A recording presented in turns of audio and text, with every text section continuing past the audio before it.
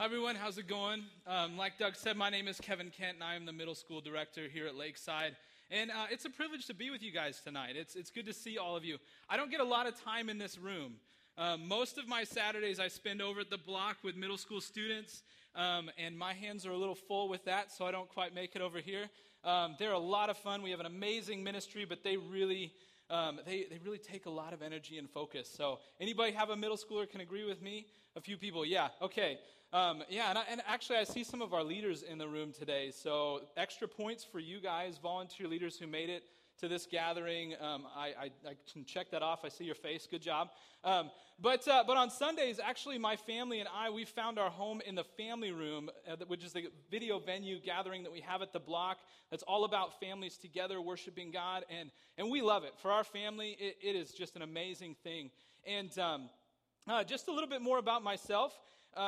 I grew up not too far from here in the Placerville area, so I'm kind of a local person. I used to come to Folsom all the time if I wanted anything open past like 4 o'clock or be able to shop or anything like that. So this is where I had to come with my friends to do anything. So really familiar with Folsom and getting to see it grow is kind of fun. But raised up there in Placerville, I went to high school up there and met my wife up there. I'll get to that in a minute. A couple things that I like, just so you can get to know me just a little bit. I really like college football. Don't watch pro at all, but college football is really exciting. I really enjoy that. I love motorcycles. I don't usually tell the students about that one. And I love cooking, and so I'm taking applications for my oikos. You can turn them in to me this weekend. I love cooking and blessing people with food. And I really do love my girls. I have 2 young daughters, and I love playing with them, and they're wonderful and a joy, and also a big challenge as well. And then my wife, my wife is awesome. You know, Josh mentioned marrying up and out of your league. That is definitely something that I did. I love dating my wife. And lastly, I love Lakeside. I really do. I've gotten to be here for a year and a half, and I love Lakeside. I really feel like I belong here. And it's just an amazing place for my family to be, an amazing place for me to get to work and do ministry. It's an incredible thing. So I did mention, I've been doing ministry for quite a while. I actually met my wife in Placerville at Green Valley Church. We were adult leaders in the middle school ministry 12 years ago. And we met as leaders together, and we've been doing ministry ever since as partners in ministry. This summer coming up, we're going to celebrate our 10-year wedding anniversary. So, married really young. Yeah, thank you. I can't believe it's been 10 years. It's totally crazy. But really, it's been awesome, too. I grew up in church. I started since I was in diapers, my family, we went to church. And I know a lot of people have the stories about how their parents would drag them to church or they were forced to go. I actually don't remember that. I don't relate to that at all. I can't remember a time in my life that I didn't want to go to church. We lived out in Somerset, just outside of Placerville, small town. Some of you may know where it is. Little church out there called Pioneer Bible, and it was a family. It was an awesome community, and it was a cool place to grow up as a kid. I had amazing Sunday school teachers, and I loved the Bible stories. I was totally into the Bible stories. There's something about this amazing God and these stories that captivated me as a young kid. And I would just get wrapped up in it. And I don't know if it was the felt board Jesus that really brought it to life for me. Anybody remember a felt board? A few people? Yeah. We had that in my children's ministry when I was growing up. But there was just so many cool stories. And one that I liked more than other. Anybody here, one more time to raise your hands. Anybody have a favorite Bible story? Anybody? No, not really? Okay, there's a ton of them. And I can agree, I don't know if this one's my favorite, but I want to share a story from the Bible with you guys tonight. I love storytelling, and I love those stories. One of my favorites, I don't even know if I could say that it is my favorite one, but one of my favorites was when Peter walked on water. As a kid, this is a really cool story. And growing up in church, I heard this story a lot. And so I actually thought as a kid that if I had enough faith, because that's how the story goes, I could walk on water. And there was lakes and ponds and rivers all over where I grew up, and friends had pools. So every time I went to water, I would actually try to walk on water. I don't know that my family knew that I did this. I didn't really tell anyone, but I'd be like, maybe today's the day. Maybe I can get a few steps in, and I would try. Unfortunately, the only thing I was good at was sinking. And I was ready to give up hope, but a few years ago, I saw this YouTube video, and it got me thinking a little bit differently about it. And I want you guys to check it out. So let's check out this video. I've tried it. Nobody has ever managed to get anywhere close to what we got like today. You have to believe you can do these things. It's not like impossible. There's been a few people that have been like sort of following us. It's Me, my boots and we're gonna make it. I definitely think it's going to be the next big thing.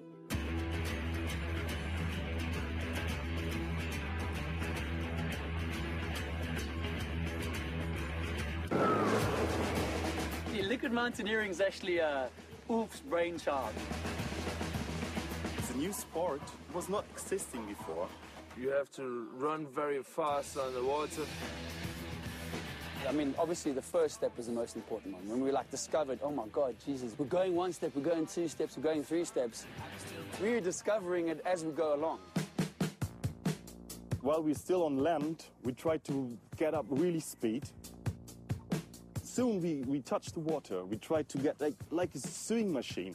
It's not straight into the water, In a curve, in a slight curve. And by that bend, you're actually not allowing yourself to sink into the water, and you want to keep that skimming sensation going as long as you can.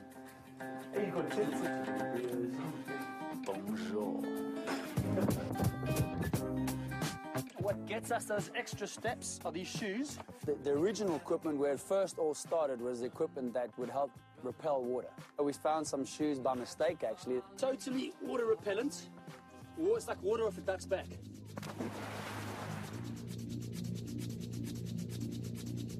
It takes actually a lot of practice, a lot of focus. I think if you don't actually believe that you're going to walk on that water, it's not going to happen for you.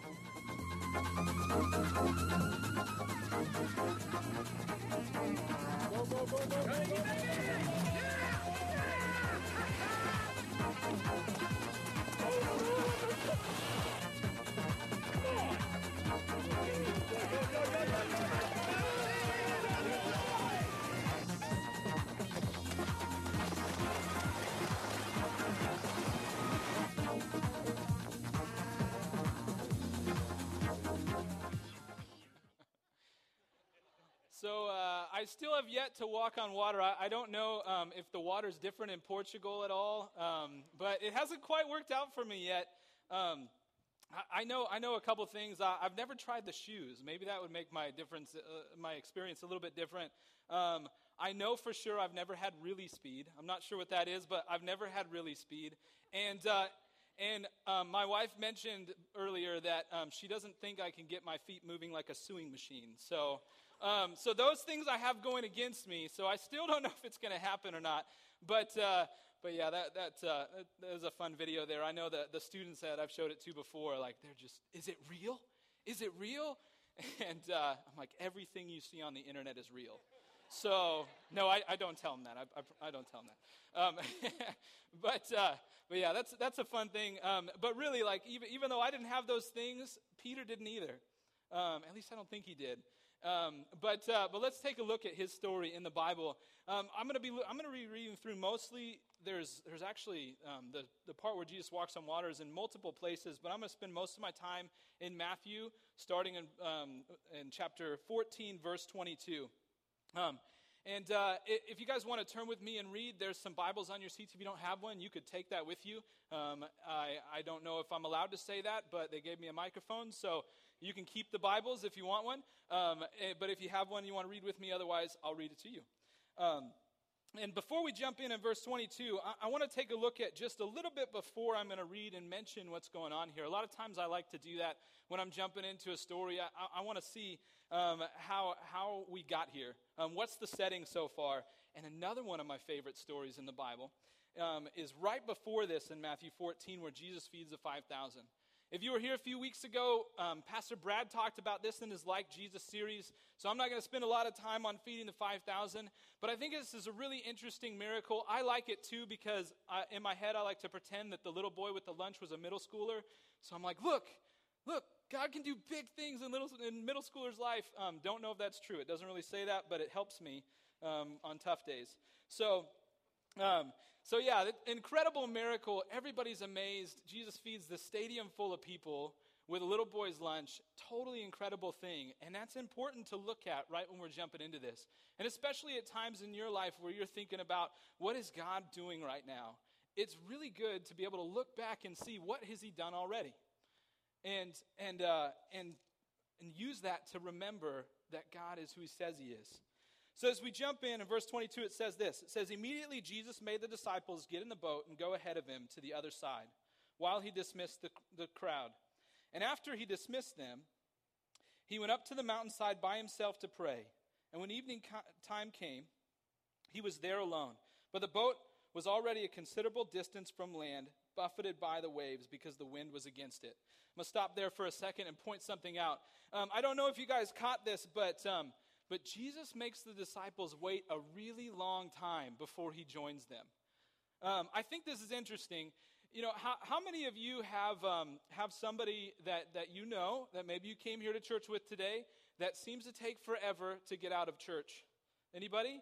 You're like the last car in the parking lot. All right, you don't want to raise your hand. You're elbowing them instead. My family was like that. In fact, actually now we're kind of still like that. We're almost the last car to leave church. Well, if Jesus has to excuse a stadium full of people, it's going to take some time. He's Jesus. And then after that, he doesn't just go, okay, I'm done excusing them, I better catch up to the disciples. He goes on the mountain time to pray, and then after a while, he goes back and joins them. Well, I know from my experience growing up as a kid, I had a big family. I have 3 sisters and 1 brother. And like I said, we grew up going to church. It was a small church, a really tight community. And my parents were those people, the last ones to leave the parking lot from church every single Sunday. And so we'd get out of church, and they'd have us go in the car and wait. Not sure that was the best parenting move. But now that I'm a parent, I understand it a little bit differently. It was like free babysitting where we were confined, and we didn't give us the keys. That would have been really bad. But we were stuck in like a little playpen. But with my siblings, we always ended up terrorizing each other, destroying the car. And by the time my parents would show up, without fail, one of us, usually me, would be in big trouble from what happened while we were waiting for my parents in the car. Now, I can just imagine that as the disciples had to wait longer and longer and longer for Jesus, wondering, is he coming? What is he doing? As that time goes by, they've got to have questions racing through their mind. That's when doubt starts to set in. They start to get restless. They start to forget about what just happened. They start to lose a little bit of passion. And I can imagine at that moment that they are losing some of that excitement from what had just happened. So then we jump into verse 21. It said from that, pages are turning on me. Verse 25. Shortly before dawn, Jesus went out to them walking on the lake. When his disciples saw this, when the disciples saw him walking on the lake, they were terrified. It's a ghost, they said, and they cried out in fear. But Jesus immediately said to them, take courage, it is I, don't be afraid. Stop there for just 1 second. Point one more thing out to you guys. I think this is interesting. Have you ever thought of it from Jesus' perspective as he's doing all of his thing? I mean, he's got to know that the disciples got to be a ways out. But to walk down to the water and to look and go, where'd the boat go? And then, there it is. I guess I'll just walk. I would love to be able to do that. I don't know. I think that's kind of a funny thing to think about. You know, another account, when you read through the version in Mark about this story, it actually says that Jesus, as he goes out to walk along the water, he plans to walk past them. He's passing them by, and then they notice him, and so he stops. And, as Jesus just walking along, you got me. All right, guys, I guess I'll come on the boat. I don't know exactly what's going on there, but he's just planning to just walk all the way. But the disciples' reaction is what I think is interesting. They freak out. They think he's a ghost. In fact, in John, when it talks about this, it says they won't even let him in the boat until they're sure it's him. And I wonder sometimes, how often do we freak out or let fear get the best of us? Jesus says right away, take courage, don't be afraid, it is I. And he calms them down. But their first reaction is freaking out. What is going on? Which is probably why the next thing that they hear was such a surprise to them. If we look in verse 28, it says this, "Lord, if it is you," Peter replied, "tell me to come to you on the water." "Come," he said. You know, I don't know how much time you spent looking at Peter, but I can tell you that at that moment, the disciples all turned their head right to him and just started shaking it. Like, what are you thinking? What are you thinking, Peter? He was the king of putting his foot in his mouth. Couple examples, in case you don't agree with me. He has this amazing moment later in the Gospels where he gets to go up with James and John to the top of the mountain with Jesus and see Jesus transfigured into his full glory. Not only that, but Moses and Elijah show up to have this conversation. As a Jewish boy, those were heroes to them. They probably had bed sheets of those guys. I mean, they were a big deal. So these guys all show up, and then to top that, they get to hear the audible voice of God. And you might be surprised, but that doesn't happen a lot in the Bible. So this amazing experience, and what is Peter's reaction? He interrupts the whole thing to ask if he can build them tents. Like, can I build you guys some tents?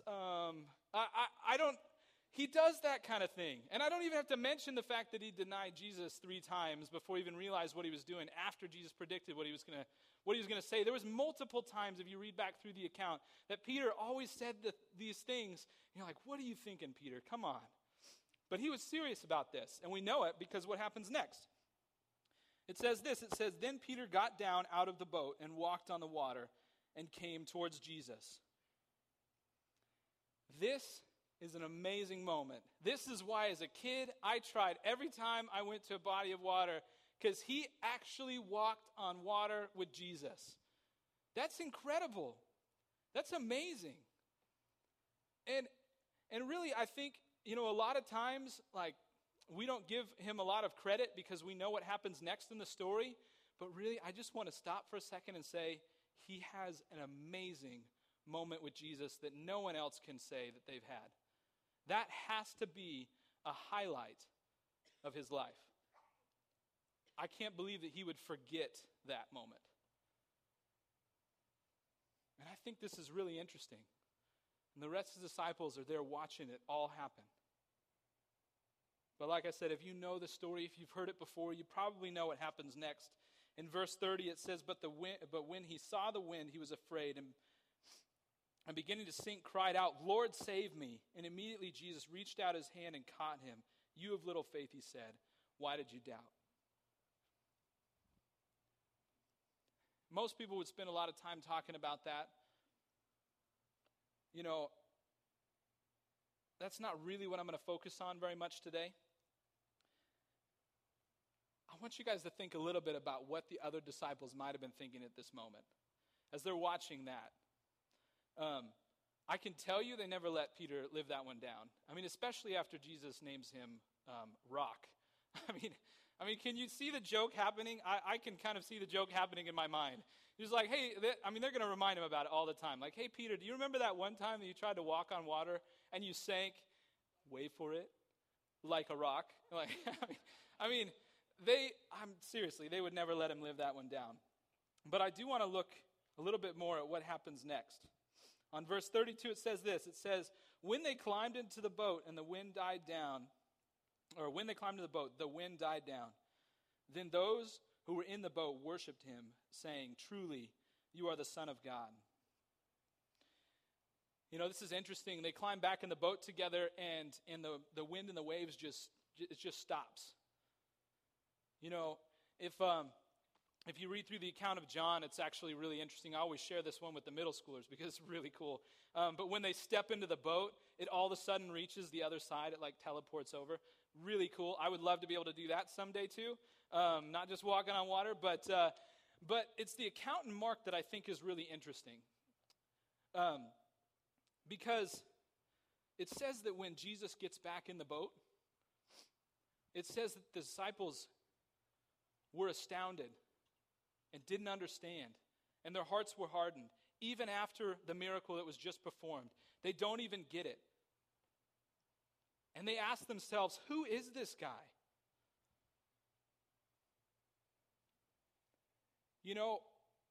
This is another thing that I've noticed as I've read through the gospel account and I look at the disciples. There's a lot of times in their life that they put limits on Jesus, on the things that they think he should be able to do, the things that they're okay with him doing. I mean, really, they go, okay, Jesus, like, yeah, the healing the sick, casting out demons, yeah, that's your thing. Go ahead, that's your thing. You could do that. Even the whole feeding the 5,000, they're like, whoa, this is so amazing. We really didn't know what to do there, so you really came through for us on that one. Thank you. Thank you, Jesus. That's awesome. But there's some of these other things, like calming the winds. I'm not so sure I'm okay with that. And I don't know if that's the best example, but there's a lot of times where they were asking Jesus to do things or where they were thinking other stuff, and they were just putting limits on what they felt like was okay for Jesus to do and how he was supposed to behave. And I think, unfortunately, they didn't experience the same thing that Peter did in that moment because of it. So what do I want to talk to you about today? Well, if I was honest with you, as much as I've tried and as much as I want to walk on water someday, if I was back there, I can tell you, I probably wouldn't be Peter. I would be one of the other 11 still in the boat while everything's happening. And I think that most of us, if we were honest and we look at different situations in our life, we would say we wouldn't get out of the boat either. You know, I don't know where you're at in this season in your life or what's going on with you. I know a lot of times it feels like we are standing in the middle of a raging sea trying to stand in the middle of a storm. But really, there's not a lot of us that would voluntarily go there. So what is it that's keeping us in the boat? That we aren't experiencing these amazing things where God can bring us into these crazy moments with him, these incredible moments.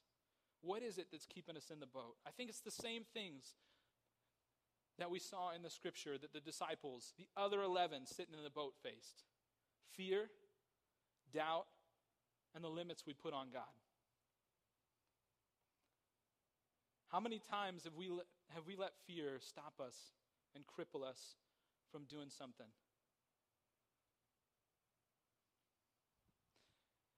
You know, when I was a kid, I mentioned I grew up in Somerset. We had this place called the Gorge that was down by the Cosumnes River, and we would go out. I had a friend that lived along the river, and during the summers we would go, and this gorge was just tons of really high rocks all over the place. And we would go up there and we'd jump off rocks into the water. It was pretty cool. I haven't been back there being an adult, and I know that like when you go back to the places you went to as a kid, it changes your perspective just a little bit. I'm sure my perspective would change, but back then it was a really big deal. Like we thought we were cliff jumpers. Like these rocks. I remember just standing at the edge and just being filled with fear. As I would take a step and leap off and like go down what seemed like forever, so long I had to take a breath as I was yelling. Before I would hit the water, I'm not sure that actually happened. But it seemed like forever, and we'd have all these different rocks, and they'd have different names that you could jump off of, and if you were really good, you'd go to this one, and if you were super crazy and wanted to die, you'd go to this one, but everybody seemed to live anyway. But this was a really cool place to go. Can you imagine, though, if I went every summer with my friends, and all we did was come up to the edge of the cliff and stand there and go, yeah, that was awesome, great job, guys, and high five and go, and then come back the next day and we're like, today, this is good, this is it right here, this is exciting, this is fun stuff. Yeah, we're cliff jumpers, and not actually do anything. It's not fun unless you go over the edge. And I can tell you, all of us experience the same fear at the edge. The difference is one of us moves and one of us doesn't. Fear can cripple you. But if you have a big faith in God, then hopefully you can find something that can help you move. You know, I mentioned a lot of us might feel like we're in the middle of a raging storm right now and trying to stand on the ocean. The truth is this life isn't easy. There's a lot of things that will stretch us, that will hurt us, that will be difficult, and that will freak us out. But in those moments, our faith in God can help us make our move and get out of the boat. I mentioned the other thing that the disciples deal with was doubt. And I don't know how many of us would admit that we deal with doubt. I would, and I'm a professional Christian, so it's okay. No, I'm kidding. I'm a pastor. But really, everybody deals with doubt. Everybody does. Doubt is not necessarily the bad thing. The bad thing is not doing anything about it or letting it dictate what we actually do. I tell our students all the time, it's great that you have questions. It's when you stop asking them. It's when you stop looking for answers. God's not afraid of our questions. God's not afraid of our doubt. I think he's just waiting sometimes to show us how awesome he is, to help us find those answers. But we get this idea in our head like God is too big for this. The disciples did it all the time. Oh wow, God, you're too big for this. What are we going to do? I don't know what to do when it comes to buying food. And just in their minds, they have this doubt that God can't do it. And we get there too. There's a couple things back in the story that I want to point out that I think are really good in situations where we're facing doubt. One of them, there's two things that come from Peter. One of them not so good. One of them was a really good example, and I'm going to focus on that one first. If you look back, I mentioned that if you look back into the story when they find out it's Jesus, and Peter says this thing, I joked about it a little bit before about hey, if it's you, God, tell me to come to you on the water. But that's actually a really good thing that Peter does. When you think about it, he's asking his permission.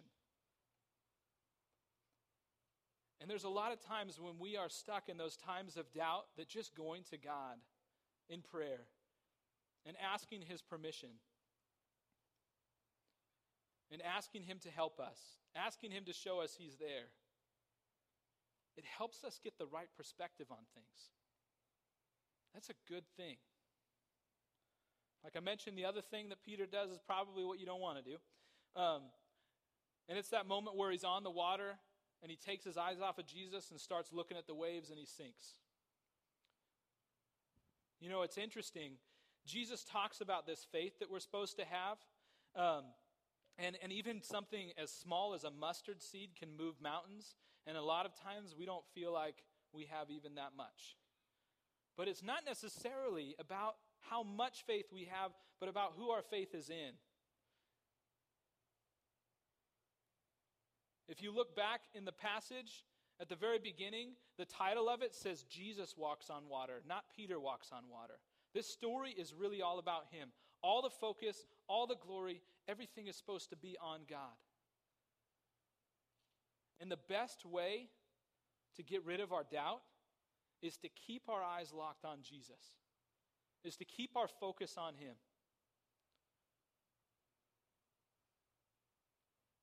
And I did mention another thing at the beginning. Remembering what God has done in our lives and the lives of others is really great in those moments where we start to doubt, because God is the same today and the same tomorrow and the same he was forever. And the last thing I want to talk about is the limits we put on God. And I'm not talking about limits as far as we don't think God can do certain things. I'm talking about the limits we put on God, meaning the things that we don't let him do. I have a blogger that I like that kind of puts it this way. He talks about like if our life is this whole ocean, we have this whole ocean of our life. God wants to walk all over it in a good way. But he wants to be in all of our life and us to trust him with all of it. But if we really thought about that, having God be in all of our life, we have to admit sometimes that scares us a little bit. The truth of it is that sometimes God asks us to make some changes that we aren't sure we really want for all of our life. And so we say, God, you know what? I know you want all of this, But let's talk about life for just a little bit. My friendships, those are important.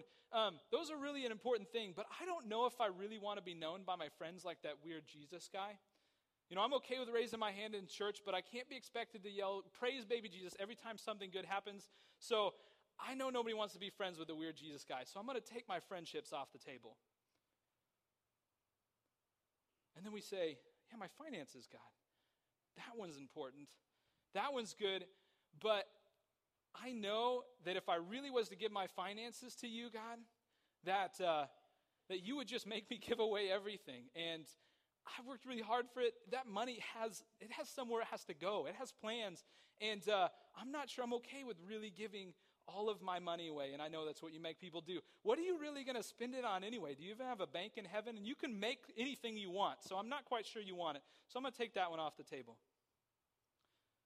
And we look at our relationships. And we say, relationships are important, God. But I've heard what you say about submission and sacrificial love. And I feel like I'm going to be walked all over if I really do it that way, just to be honest. And I'm not so sure how my happiness fits in all of that. So I don't know about my relationships. And maybe you aren't in a marriage, maybe you're single. Your dating relationships would be a good thing to give God, right? But God knows dating's really hard these days. It's not an easy thing. And so really we just tell God, okay, God, dating, that would be good, but right now I just want to focus on hot people. And you could call it my mission field if you want to. You could call me to witness to hot people, and I will convert them with my dating prowess. I will do that for you, God. And I'm going to do some things I might have to repent for in a few years. But I don't know about my relationships, and so we take that off the table. And we get down to it and we say, okay, my hopes and dreams. Yeah, God, that's important.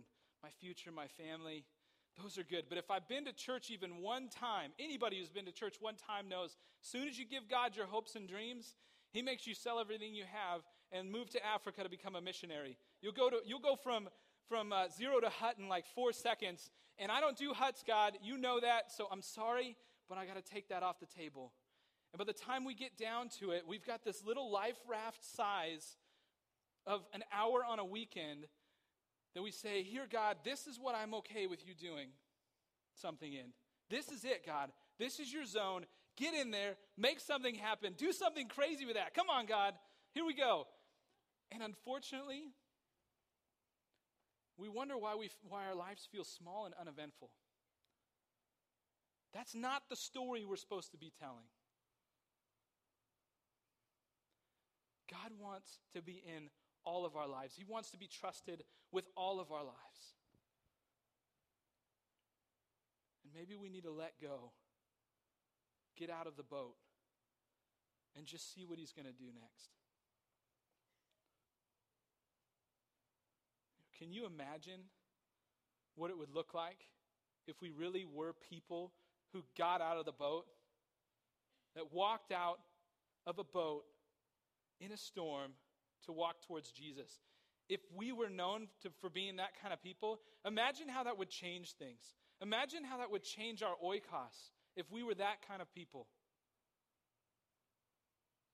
We can't give in to fear. We can't focus all on our inabilities. We can't keep just thinking about all these doubts that we have. We got to keep our eyes on Jesus. We got to stop putting limits on him. Get out of the boat and just see what he's going to do next. Let's pray. God, thank you so much for tonight. I thank you for your great stories in the Bible and just the incredible experiences that your disciples had with you, God, and the amazing things we can learn from them. God, I hope that today, as we listen to this, that there's something that we can take away. There's something that we can start doing differently. Because walking out of here and doing everything the same, God, we're just going to stay right where we're at. If it's something we need to let go, if it's a doubt we need answers to, if it's fear that seems to hold us back, God, I pray that you can help to give us the faith that we need to get through. God, we thank you so much for your Son and for sending him to this world. And we pray that we can continue to be transformed in our lives. Be people that get out of the boat. Pray this in Jesus' name. Amen.